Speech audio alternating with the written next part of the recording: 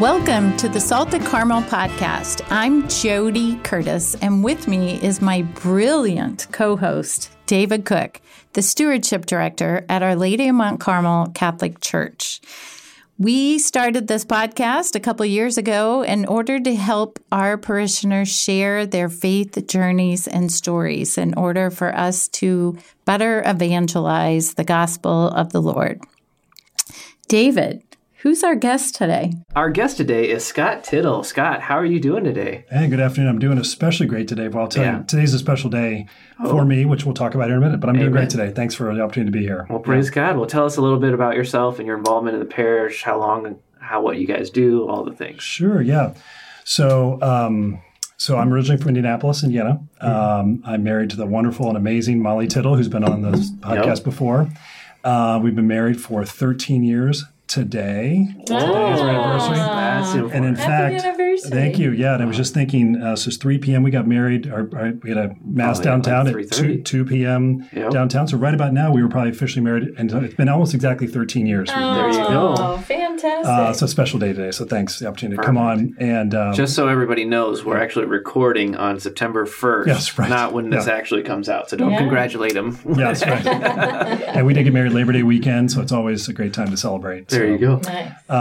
And Molly and I have two amazing children. Holland is in 6th grade at Our Lady of Mount Carmel, and Will is in 3rd grade at Our Lady of Mount Carmel. You guys also have furry children, right? We have furry children also. We have 9 rabbits now. Oh, that's right. The rabbit business. That's right. Tittle Hop. Nope. I'm just doing a shameless plug for Tittle Hop on Instagram. We have it was kind of a COVID experience, but we learned a long time ago, super allergic to cats and dogs. So in terms of furry friends at home, would never probably be able to have them, but no allergies to rabbits. There you go. And so last year we got a rabbit during COVID and got a second rabbit, and then which led to number 3, 4, 5, and all the way through 9. Now I joke, we've not bred any of them. No, we've acquired all of them either by adopting them from families that don't want to take care of theirs anymore, or we just quite honestly go to Uncle Bill's way too much. And there was some great rabbits here. So we have lots of different breeds, but we have a bunny birthday party petting business. So we've done several birthday parties, so it's been really fun. So, so I joke we're a Catholic rabbit family. We have 2 kids. True Catholic rabbit family. Exactly. So we live right here in Carmel. We've been parishioners for probably about 8.5 or 9 years. I'm trying to remember because we moved from Fishers about 9 years ago, and then joined the parish almost right away, and our kids have been at school ever since. So we've been really blessed to be part of this wonderful parish. And originally from Indianapolis, I went to North Central High School. I played soccer there. I joke that it's my Dynamo and North Central background make it really hard to be a Carmel fan sometimes, but I'm learning to do it, and it's been fun, certainly there. Went down to Vanderbilt University for college, and then lived in D.C. for a couple of years. Went to IU Bloomington for law school, and have just been kind of in a healthcare lawyer, lobbyist in lots of different roles ever since. Praise God. Nice. Yeah, been very blessed. And Scott, tell us about your early faith life, or maybe before you really found Jesus in your life, or... Yeah, so a little bit of background on my family. My mom is from Evansville, Indiana, and grew up Episcopalian. My dad is from Gary, Indiana, and grew up Catholic. Okay. They met in Bloomington halfway, and both they went to grad school there, and then settled in Indianapolis. So we've got almost all the corners of the state covered. We have some family up in Rochester also. But my parents were married in a Catholic church in Evansville, and then after my parents were married, and then had children right away, me being the first, I have a younger sister, one other sister who lives in town. She goes to St. Thomas Aquinas. She's got 3 kids. And I have to say my niece, Nev, she is a 5-year cancer survivor as of yesterday, I think. So lots to celebrate, be blessed for there as well. Praise God. Yeah, she's got 3 kids. The oldest one is North Central now, and the other 2 are still at St. Thomas. We were baptized Catholic at St. Thomas, but then went to Episcopalian church for a long time. Because mom was in charge. Because mom was in charge, yes. And I've talked to my dad about it over the years, but I think probably his growing up experience was kind of a different catechism for that generation. My dad's almost 79. And so went to Holy Rosary in Gary, and I think that was, K through 8 Catholic school then was pretty tough, I think, So I think that was a different experience for him back then. Makes sense. So we went to Episcopalian Church, St. Paul's Episcopal, and there on Meridian Street. And then a story I'll share in a minute, but we had a pretty unbelievable thing happen to our family when I was about 12, which my dad then decided it was time for us to start going back to Catholic Church. And it's a great God story, it's a great God moment. I'll share it in a second, but it's a big part of my faith journey. Wow. And so been, going to Catholic school since, or Catholic Church since. I did receive the sacraments, so my parents were committed to that. So reconciliation and confirmation, even though I went to public school the whole time here in Indianapolis. So always had that Catholic connection, though was not a very active practicing Catholic. Growing up until about the age of 12. And I'll skip over the incident because it's a big part of my journey, but I'll just say, probably like a lot of college students, wasn't the best Catholic for a long time. Catholic during college and thereafter, went to church every once in a while, but probably just wasn't keeping Christ in front of my life and wasn't sure that was probably, I think it was probably in sort of a wandering time, like a lot of young people are. But it wasn't until I met Molly, and I'll talk about that story too, at the age of 33 or so, we didn't meet till our mid-30s, when I really felt God was calling out to me. And I knew that Molly was one for me because of something that she shared on our very first, really second date, I would say. We got set up by a mutual friend. And then a couple days later, we're having lunch, and I don't know how we started talking about marriage, but she said, I think marriage is really about two people coming together to do God's work. And I thought, if there's never a clearer statement that God was sort of, piercing through the clouds and pointing down at me and saying, there she is, Scott, right there she is. How beautiful. That's the one who's going to lead you on your journey the rest of your life. I knew right then, And so I'd say, Molly is a huge part of my inspiration for my faith journey. And early on when we were dating, Molly was serving as a catechist at St. Elizabeth Seton. Wow. So she said, hey, why don't you just come with me? And I really didn't know what a catechist did or didn't know much about it, but there I was all of a sudden in front of a class of sixth graders who had a lot of questions. And I realized I better figure out if I know the answers, right? So that was a great experience for Molly. We were catechists for a couple of years there at Seton, and worked with 6th and 7th and 8th graders, and that was a really fun experience. And started going to Mass weekly with Molly before we were married. So that's, she's a significant part of my faith journey for sure. For sure, That definitely makes sense. So you would say, I guess I'm really curious. I feel like you built the story out. What happened at 12? But would you say that your 12 years old experience was your concrete moment to switch, or would you say Molly and that relationship was more of a concrete moment to switch? I really, Molly was. Okay.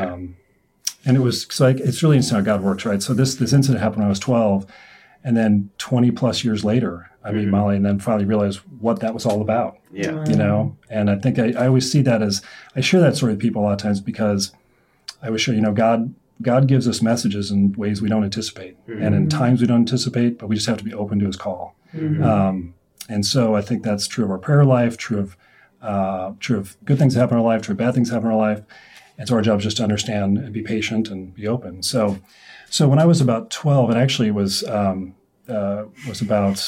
26 years ago this week. My family and I were in a really bad car accident. We were traveling on a Sunday morning on Pennsylvania, about 75th and Pennsylvania. A lot of people might be familiar with that area. It's a residential area, kind of just around 75th and Meridian, not too far from St. Luke's Church. We were going south on 75th and Penn, headed towards 73rd. And at that time, that intersection was a two-way stop. So the north-south did not have to stop, but the east-west did. And we were I was in the front seat. My dad was driving, and my sister was behind me, so she was probably about 9. And we were in a 1966 Austin Healey 3000. It was my dad. It was just a incredible project and hobby my dad had of just being a car person. A lot of great memories of working on that car on the weekends with my dad, listening to Cubs games on the radio. So that car was very special to us. And I'm in the front seats, convertible, no seat belts, right? And we're driving south, and I don't remember anything about the car accident. But somebody was cutting through from Meridian to Pennsylvania Avenue and flew through the stop sign and T-boned our car. And they were in a large sedan, like a Ford LTD or something. And T-boned, and it came right at my right shoulder. And the car spun, and my sister was thrown from the car, and she landed, fortunately, in someone's front yard. and had some injuries for sure. My dad had the center console slammed to his leg and some glass flew, and he had some cuts and obviously I think probably a concussion and aches. But I was injured the most significantly, and the listeners can't see this, but you can. But I have some scars on my neck from it, and they used to be much more pronounced. And this weekend was 26 years ago, and it was the weekend before school started. So it was just Sunday of just a couple of days ago, 26 years ago, before I was supposed to start the 8th grade. So this is where the God story really comes into play, because I'm obviously here today, so I'm alive. Right. I was worried. But just too many things happened that day for me not to know that God had a plan, for sure. So this was Sunday, probably around noon or 11 a.m. Really no one around, but it just so happened that there was a gentleman jogging by who was a detective with the city of Indianapolis. He then worked for Mayor Steve Goldsmith. And this is 1986, so no cell phones, but he had a beeper on him. So he automatically hit 911 or some code, and that hit the fire department in Nora, hit their radar right away. So the fire department got there in time that there's no way they could have gotten there fast enough to save me, but for this gentleman's intercession. And his then fiance was jogging with him, and she was a nurse in the emergency room. Oh, wow. My goodness. So they knew how to pull me from the car.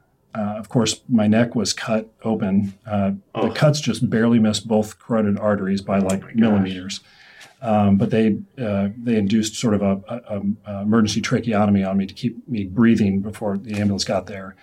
And the ambulance got there, and then I was taken to St. Vincent's Hospital there on 70 or 86 and Ditch. And it just so happened that one of Indianapolis's best throat surgeons was there that day. I don't think he was even supposed to be there that afternoon.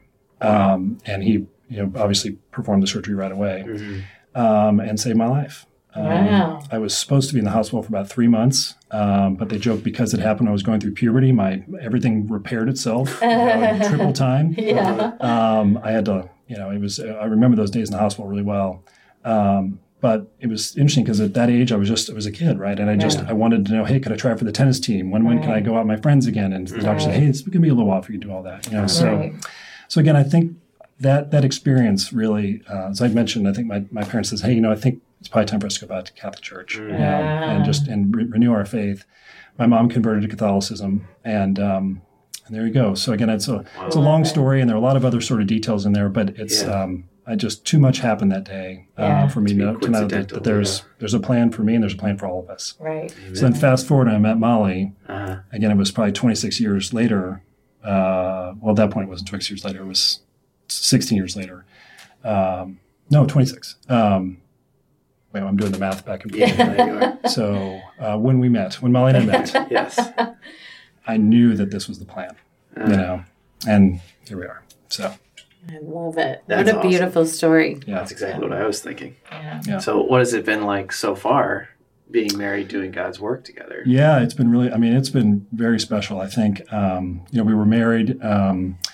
Father Phil married us. A lot of people know Father Phil was the head priest of Purdue. We don't have Purdue connections, but we knew him through some family connections. And we moved to, we were married in St. Peter and Paul Cathedral downtown. And we had a really special wedding. We wanted to make sure that our faith was fully front and center. We had a huge wedding party. I think we might have had 9 or 10 people on either side of all different faiths. And everyone participated, and we had a very special Vigilite candle ceremony in the front part of our wedding. And unbeknownst to us, Father Phil invited the whole wedding party up onto the altar at one point. So we had these beautiful pictures of everybody up there on the altar. So it was just a great celebration of life and faith. So it was really special.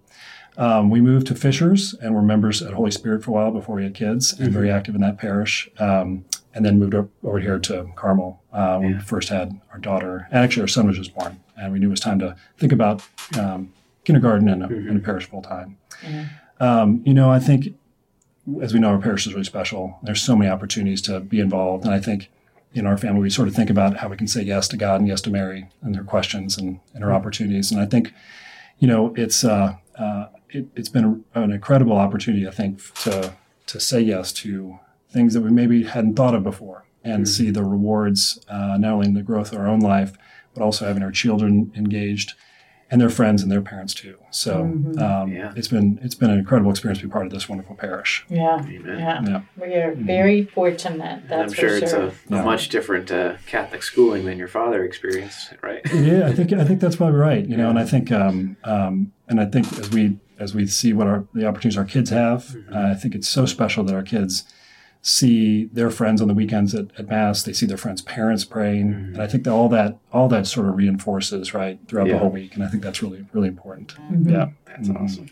Scott, did you have a story about the Adoration Chapel as well? I did, and I guess that's maybe another thing. I didn't realize how blessed we are having an Adoration Chapel. I thought all Catholic parishes have, and I know some do, many do. But one opportunity that came my way a couple years ago was to participate in the Exodus 90 program about 4 or 5 years ago, which really was an incredible resource for me in a lot of different ways, just to continue with my faith formation and how to be a Catholic husband and a Catholic father, and just a participant in the parish and the church, and met so many amazing other guys and learned so much from them, just great faith leaders to me. But started going adoration through Exodus 90, and I had just this incredible God moment when I was in adoration one night. It was late on a Sunday night, and there were a lot of people there for Sunday night. There might have been 10 or 12 people there. And there was a woman kind of sitting across from me. And I know she just kept looking at me almost as if we knew each other, but I knew I didn't really know her. But of course, I'm thinking maybe I do know her and I can't remember her name. But anyway, so I stepped out of one door and she kind of rushed out the other door, and she came over and she started speaking to me in Spanish. And I quickly realized that Spanish was her primary language, and she didn't speak much English, and I don't speak any Spanish. So she pulled out her phone and had one of those translation apps where she would text a question. It would turn into an English question very quickly. And she shared with me that she had lost her brother and at some point recently, and was unable to see him before he passed. And that she was praying at that moment for and I got the question, closure, or some opportunity to maybe say goodbye, but just some closure. Yeah. And she shared with me that I look exactly like her brother. Oh. And she showed me a picture, and we look like brothers. And it was really crazy how the likeness. Yeah. And it was just this, amazing moment that I think I wasn't anticipating going to adoration that day, maybe not that late at night, but I just felt called to do it. Mm.